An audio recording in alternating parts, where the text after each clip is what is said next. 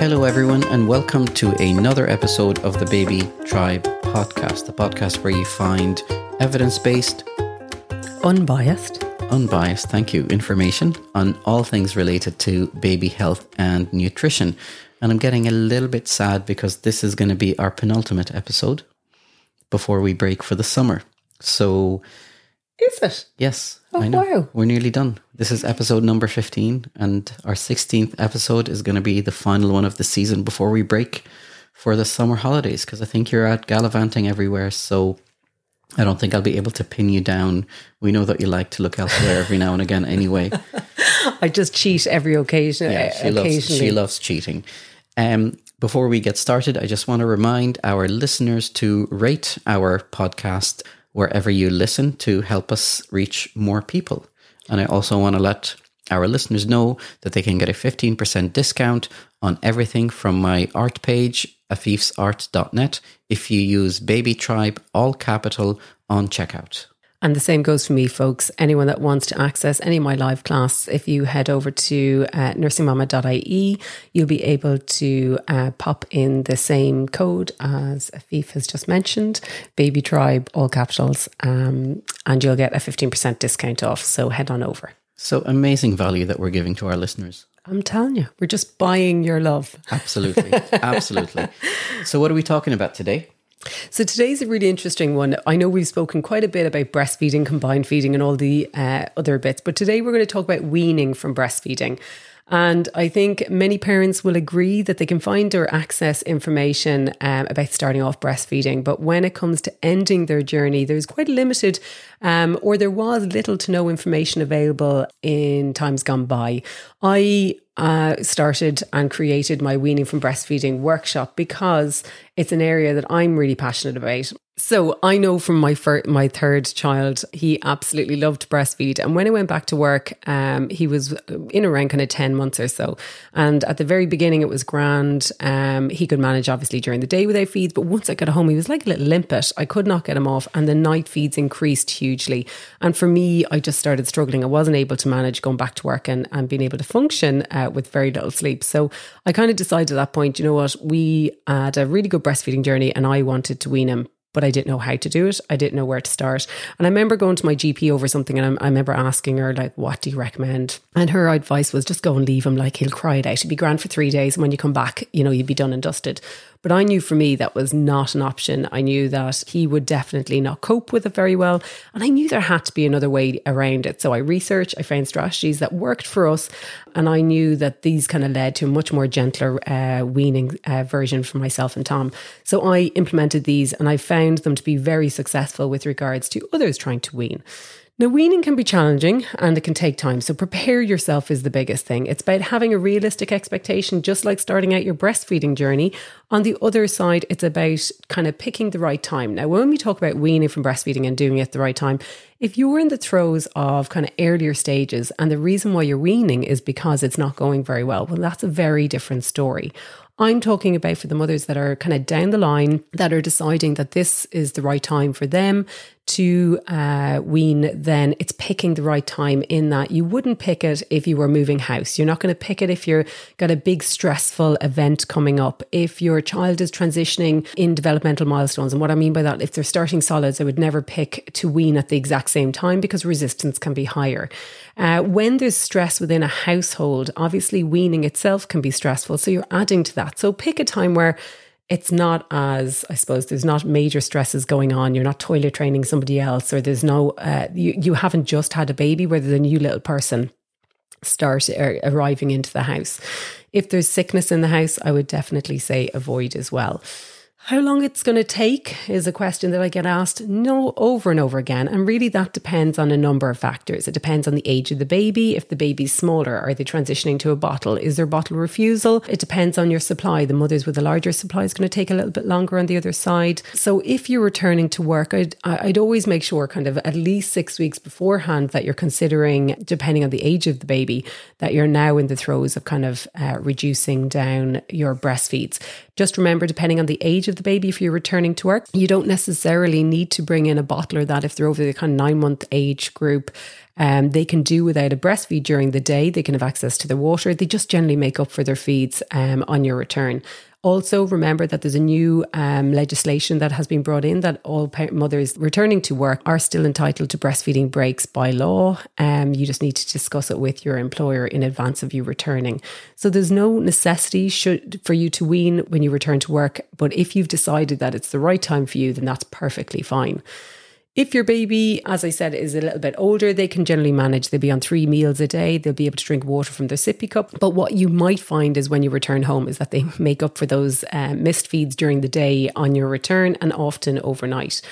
So we're going to kind of start off, I suppose, with the smaller age group, with the under 6 months. So essentially how you're going to do wean from the breast is pretty much you drop one breastfeed and you give formula in exchange for that. Now, if you've got a baby that's a little bit more reluctant to the bottle and that, I wouldn't maybe use formula straight off. I'd use breast milk initially to get them going on the bottle and then wean them off the breast milk onto formula. It can take about 3 to 7 days for your body to adjust to the drop in demand, which is quite normal. For some moms with the larger milk supplies, it could take you 7 days, 10 days for your body to adjust. And we often see the longer spell at the very front of first feed that you drop because supply is at its highest. The more feeds you drop, then the overall supply is already taken a hit. So you can often drop feeds much quicker than 3 to 7 days because people think, oh my God, it's going to take me weeks to wean from the breast, but that's not often the case. When it comes to it, you might need to look at your own body. So where you drop one feed, you might need to hand express at the time of that feed while the baby's getting the bottle, just more for comfort, not to empty. So remember, when the breast is left full, there's a protein within the breast that sends a signal to the brain saying slow production, we don't need that much, and your body will reduce the supply to meet that reduced demand. However, it doesn't happen today. It can take time. So the next day you might need to hand express a little bit off. The next day you might need to hand express, but it's minimal. It's for comfort, but we don't want such a full breast that can lead to engorgement with it, which then puts you at a risk of mastitis if we don't deal with it. So what we're trying to do is get from one feed to the next when a bottle is put in the middle of it without you having to stimulate the breast at all. And when you can do that, now it's time to, you can drop the next feed. I always avoid dropping back-to-back feeds if it's not required because it allows your body to reduce supply much easier. It's much more gentler on your body. Plus the resistance for a baby can be less if we don't drop them back-to-back. What can happen with these infants is that if they are not used to a bottle and they are exclusively breastfed, they can have bottle refusals. So I would say to most parents, if it's your aim at some point that you want your baby to take a bottle regularly, then you'd bring it in kind of between the 8 to 10 weeks regularly in those earlier days and weeks. If you decide, look, it doesn't bother me, I'll just deal with it there and then later on, then that's perfectly fine. But the older the infant, the resistance is higher. If I was going to pick a bottle, I would always look, probably the one that I have most success rate is the Linen Swa bottle. And that's because it's a graduated teeth. My clients from abroad, probably the Even Flow Balance would be more popular. And the Dr. Browns would probably come third with that. When we look at bottle refusal, we look at the type of bottle. So like I said, in those types, then I look at the teat flow. So obviously we're trying to mimic the same as the mother. If a mother has a really fast flow where a baby's guzzling down the milk, you don't want to use a slow flow teat where a baby's going to get really agitated at the bottle. But equally, you don't want a really fast flowing teat and a baby that is not used to fast flow. They can get a fright and they can gag and cough and splurt on it. So it's just finding, you're trying to mimic like for like. I would always heat the milk and heat it good and well. Obviously, don't burn your baby. So obviously check the temperature very well. But often when you hold a bottle, the bottle actually itself takes in an awful lot of the heat.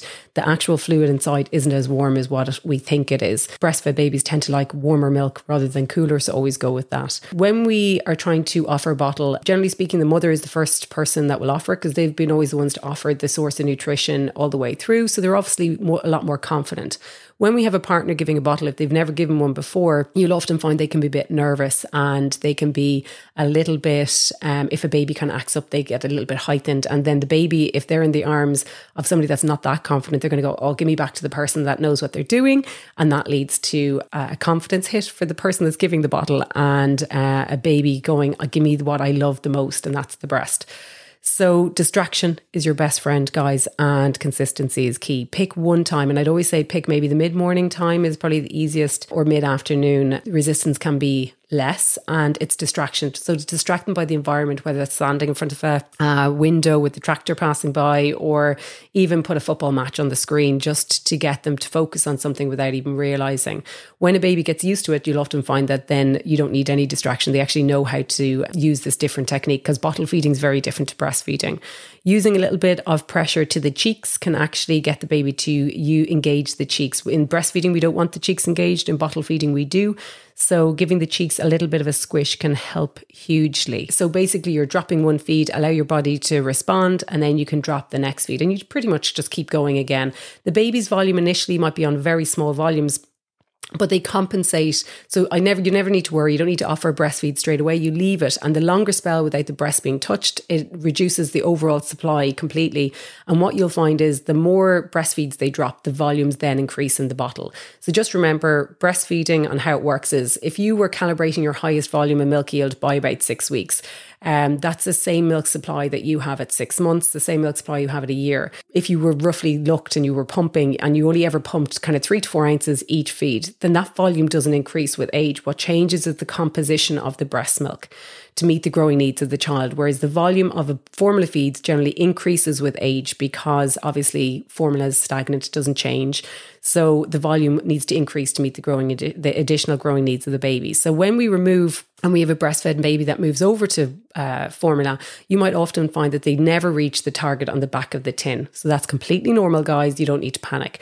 What you'll find is as the baby becomes more attuned and they get used to taking the bottle, the feeds will generally space out and the volumes increase. So it's quite normal for babies that are breastfed moving over to the bottle initially. They take small volumes and often. What do you think, Fief? Poor Fief's looking out the window. I'm on a tangent here. When you're on a roll, you're unstoppable. That was amazing. I actually do have a lot of questions. I have been listening. Sometimes I get asked by mums that they would like somebody else to give the bottle while they're pumping, and a lot of the time the babies don't want to take a bottle from anyone else. Do you have any advice on how to help facilitate that? So sometimes babies don't like to be handled by other people when they're having their feeds. So what I do find is sometimes, depending on the age of the baby, is using a bouncer chair can be a really good way to just get them initially to take the bottle. If the mother is always the one that they'll take from the mother, but they won't take from the partner, then actually if the partner actually puts the baby into bouncer chair. The thing is as well, we don't want a bottle coming straight at a baby. They'll automatically start turning. If there's any reluctance there, they'll start kind of hitting the bottle where they'll turn their head. They're kind of telling you no. If you bring a bottle from below up, then it's less challenging. It's less frightening for them to see it. And always tip the lip initially to kind of ask permission, to let it in. If the bottle goes in, you go for the roof of the mouth. If you go for the roof of the mouth, generally leads to more of a suck reflex, rather than if you rub against the tongue, you can create the gag reflex.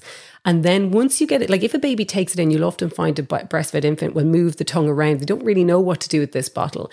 And that's where go for the roof of the mouth and then start using your fingers, finger kind of on either side of the cheeks will actually tell the baby to use the cheeks, which increase the suction in the oral cavity, which actually gets them to start drinking. With a breastfed infant that has bottle refusal, you don't need to worry about paced feeding initially. It's about letting the flow go and letting them if they're drinking away, we don't break it until they tell us, take the bottle out. Because oftentimes when it comes out, it doesn't go back in a second time. And it's just building the skill up. So you do it today, you do it tomorrow, you do it the next day, until it becomes a habit and it's easy for the baby to take. And then the other flip side of it is mums that actually want to give their babies a bottle and the babies are refusing the bottle from the mum and they'll only take it from someone else. So are there kind of tricks to help encourage babies to take a bottle from their breastfeeding mum? That's just depend. I suppose it's kind of harder when you have a baby that can smell the mother's milk and they're up against them. I'd always say for the majority of infants, if there's any sort of reluctance, to face away. So face the baby away from the parent and distraction. So it's about getting them to engage with something else, whether that's a toddler or somebody else dancing in front of them, whether it's a screen or something else, just to get them focused on it. But that just comes with time. The more a baby learns the skill of the bottle, it generally becomes easier. You have to understand, I suppose, for a baby, if they've got somebody that's there with nutrition and they prefer that source more than the bottle, that's where it can lead to a bit more difficulties. But that's where sometimes a bouncer chair, where a baby is still, they're in a kind of upright but supported position, not sitting in an upright position but more reclined, then that allows the mom to have access. So you'll often find if the mom is the only one at home and she wants to start bringing in a bottle, but the timings doesn't suit because the partner's not home till late, then a bouncer chair can be very effective. Okay, very interesting. So on to kind of with regards to the 6 month plus, you're pretty much doing the same thing. When it comes to over 6 months, some parents will still like under 6 months, we'll always nearly transition to a bottle because babies are still taking higher volumes of milk in throughout a day period. So the bottle is the easiest way for another caregiver to be able to give it. Over 6 months, generally speaking, most parents will still try to use the bottle, but it just comes down to the point of where if the fight is so high and it is causing so much stress within a family environment, then you have to question, is it the only source that a baby's going to be able to take it? So what we'd look at is obviously trial the bottle, do all the techniques that we kind of go through. And then if they're not at this stage anyway, 6 months, we should be really focusing on a sippy cup, a free flowing sippy cup, and working with that to get the child getting used to being able to drink from a sippy cup. If it comes to it, then you have the choice, then you might end up transitioning onto a sippy cup, or you might end up transitioning onto another one would be the honey bear sippy cup.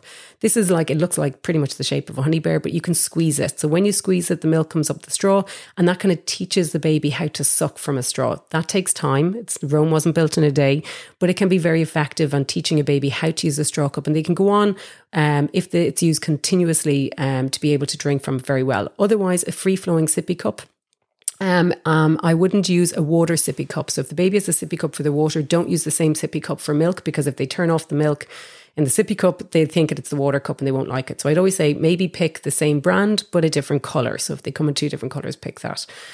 And basically do the same kind of thing. And it's about weaning back down yourself. So just be cautious that if you are weaning, that even still kind of from 6 months to a year, you can have still a really good milk supply. So you just need to taper it down that way and just mind yourself and check and feel your breasts every morning to make sure there's no lumps and bumps. And then for the over the year, it's all about distraction is your best friend and consistency is key. So we know, and I know we've spoken about this before, Fief, is that when we drop feeds over the age of year, we do not need to replace with a milk feed.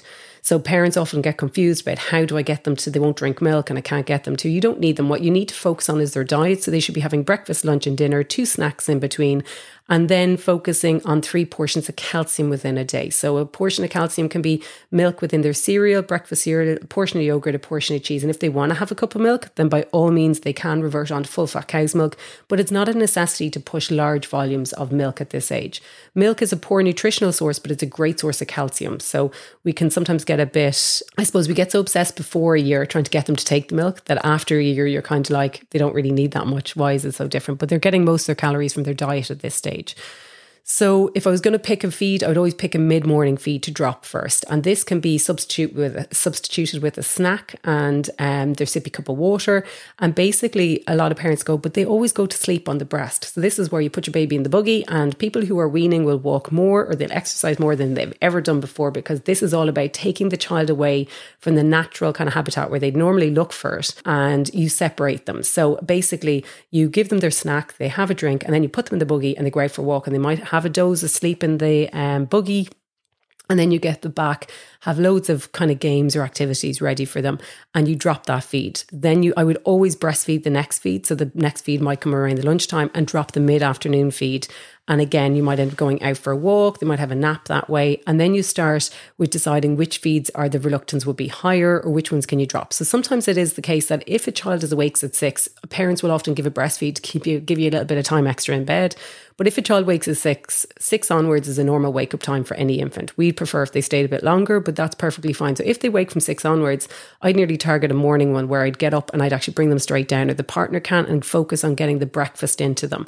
So then they've got the breakfast one gone, they've got their mid-morning gone, they've got the mid-afternoon, and then drop the lunchtime one because you can substitute that with their dinner, and then start working out throughout the day. The nights are the hardest, guys. There's no point in me lying. This is where a partner will often play a bigger role here. We tried to drop the days first. If you're planning on dropping all feeds, then drop your days first, because the overall supply takes a bigger hit. It's easier then, and there's less reliance because we've kind of started settling them in other ways during the day. I know we had Lindsay on before, and she talks about sleep habits, and these are really important things to even start implementing now during the days while you're breastfeeding to sleep, or even at night when you're feeding to sleep, is start building up these habits. So when we take away the breast, we have another source of comfort to provide. So that could be patting a bum, rubbing the face, rubbing their hair, tapping them, whatever it is, so that if you keep doing it now and every single time they're going to sleep, that when we start pulling the breast away, that we can give them another little bit of comfort and a habit in exchange for that. But it really does play a part of the partner coming in, and it's about them, especially at night.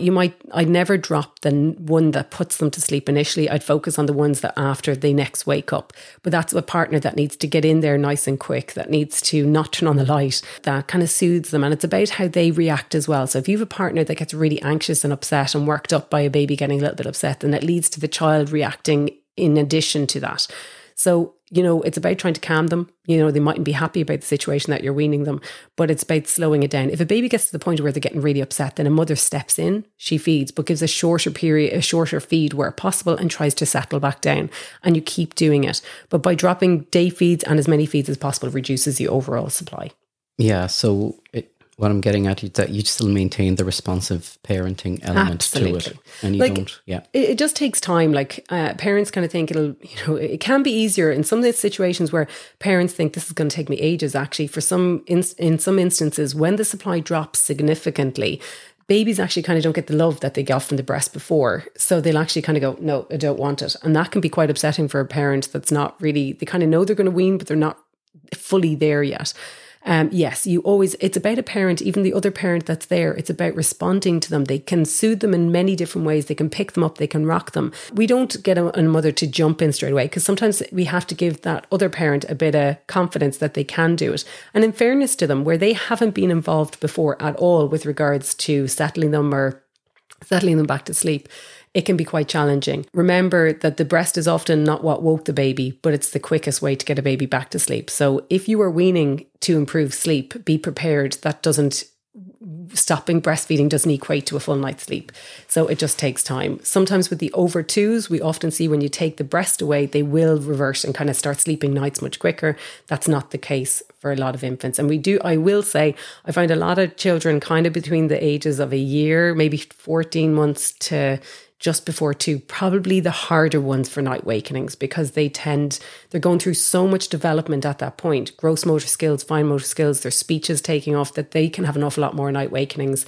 And when we take the breast away, it just means you have to find another way to settle them. Also emphasizes the important role of the partner in weaning off the breast. And they really have to get stuck in with kind of taking over some of the roles as well. And it is hard. In fairness, I mean, if they've never been involved in this area before, it's kind of daunting for them as much as anything else to suddenly say, right, you're in there now.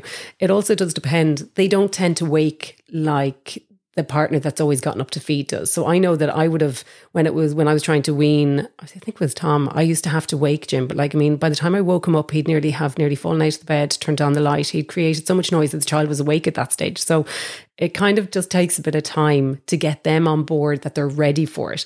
I'd never start during a stressful time. I'd pick a weekend. So if they have a really bad night of it, they can go back to sleep the next morning and you can work together as a team. Poor dads get so much bashing on this podcast. Not just dads, in fairness. There's other partners. Yeah, fair enough. Yeah. Fair enough. Well, great. You did all the work here. I feel like a spare tit in this episode. Like most of them, in fairness, when it comes to the weaning process. Yeah, absolutely. So it was very lifelike. So thank you very much, Katie. I think that was very informative. I know I've learned a lot, but it's sort of useless for me now because my kids are 12 and 15. So we're kind of I keep telling Afif to go back to the beginning. No, miniature Yorkie is all I say. Yeah, miniature Yorkie is filling that hole. We'll be back in a couple of minutes. When choosing your antenatal care journey, you need a team that you can trust. Here at Evie, we offer personalised, multidisciplinary care in a state-of-the-art environment, ranging from consultant care, high-end scanning and prenatal testing, to expert advice on diet, exercise and mental health. Our team of world-class consultants in obstetrics, gynecology and paediatrics provide the highest standards of care for you and your baby. Contact us today on 01 293 3984 or visit our website at evie.ie for more information. Evie, a game changer in antenatal care. And it's that time of the week again, folks. It's Afif's nerdy segment. So hit us, Afif. What are we talking about? Today we are talking about spontaneous baby movements. You know, all these random movements that newborn babies do. And we often sometimes look at them and say, you know, what is the baby doing? They're randomly moving their feet. They're randomly moving their eyes. They're randomly moving their hands. And sometimes they have these jerky movements. Some of them could be reflexes, but a lot of them tend to be without purpose. And I get asked about these movements a lot, especially when I do the 2 and 6 week checks in my clinic. And my standard answer would be they are kind of normal part of the baby development. And up until recently, though, you know, we thought that these were sort of spontaneous, random baby movements that they just do without any purpose. Well, there was a recent study from Japan that came out at the end of last year that have shown that these random spontaneous movements may actually aid in the development of the baby's sensory motor system, which I found really, really interesting. What these researchers did is that they captured the random movements of newborns with sort of motion capture technology, and they related them to the development of the more patterned movements that the babies do later on in their development. So they're walking, they're reaching up, they're grasping, their pincer grasp. And we've spoken about a lot of these developmental milestones, I suppose, in babies throughout the series of the podcast. But what they actually found is that these spontaneous movements actually have a purpose, and they were able to map these random spontaneous movements to development in specific aspects of the motor development of babies. So they actually found that these movements can be mapped to later specific movements that babies do later on in life. So these random movements were actually very relevant in aiding the development of the baby.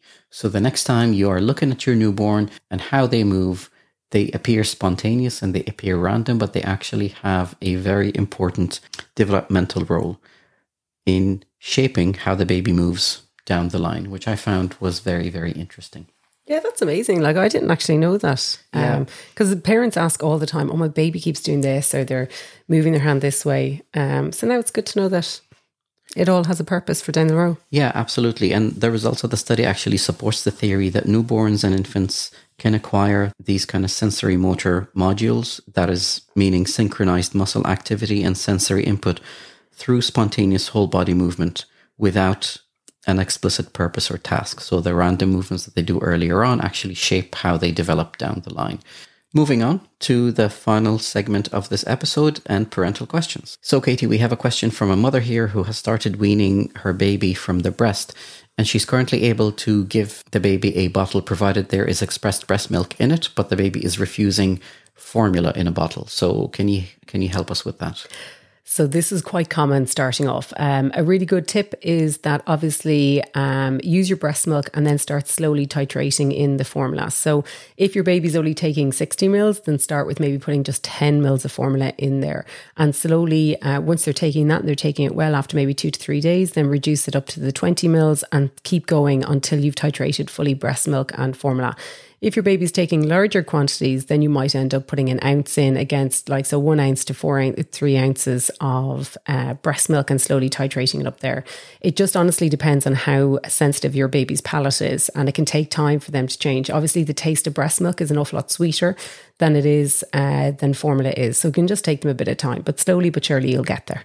And I suppose it's important to emphasize that you make up the formula separately. You do not add powder to the breast milk. Yeah, sorry. So make up your bottle of formula completely, as in a full bottle, and then you have your bottle of express milk. And you basically, if you've got 3 ounces of breast milk, you'll just add your 1 ounce of fully made up, or your pre-made, if that's what you're using, of formula. Great. Well, this brings us to the end of this episode. And the end is so close. The end is near, but it's only a temporary end. Only temporary, guys, unless you find somebody better to fill in on the other side of the baby tribe. I'm actually setting out to have backups now because you're so fickle and you love going to other podcasts. I'm going to line up some backups over the summer. He says that now, guys, but actually he got some cards made up for the baby tribe, and I'm all over it. So I don't think he can get rid of me too quick. There's always stickers, Katie, that we can put over your face. Don't worry, I'm great at editing. So well, actually, guys, that is so true, because if you could be here for a lot of our podcast sessions, the amount of editing poor Afife does, by the end of it, I'm like, how did you do that? And so well. Yeah, she says a lot of ams. I do a lot of M's and a lot of other things. And I get rid of a lot of them. I now know what her M looks like. I'm actually going to do a painting of the sound wave of her M's and give it to her as a present. I know. Do you know what I remember?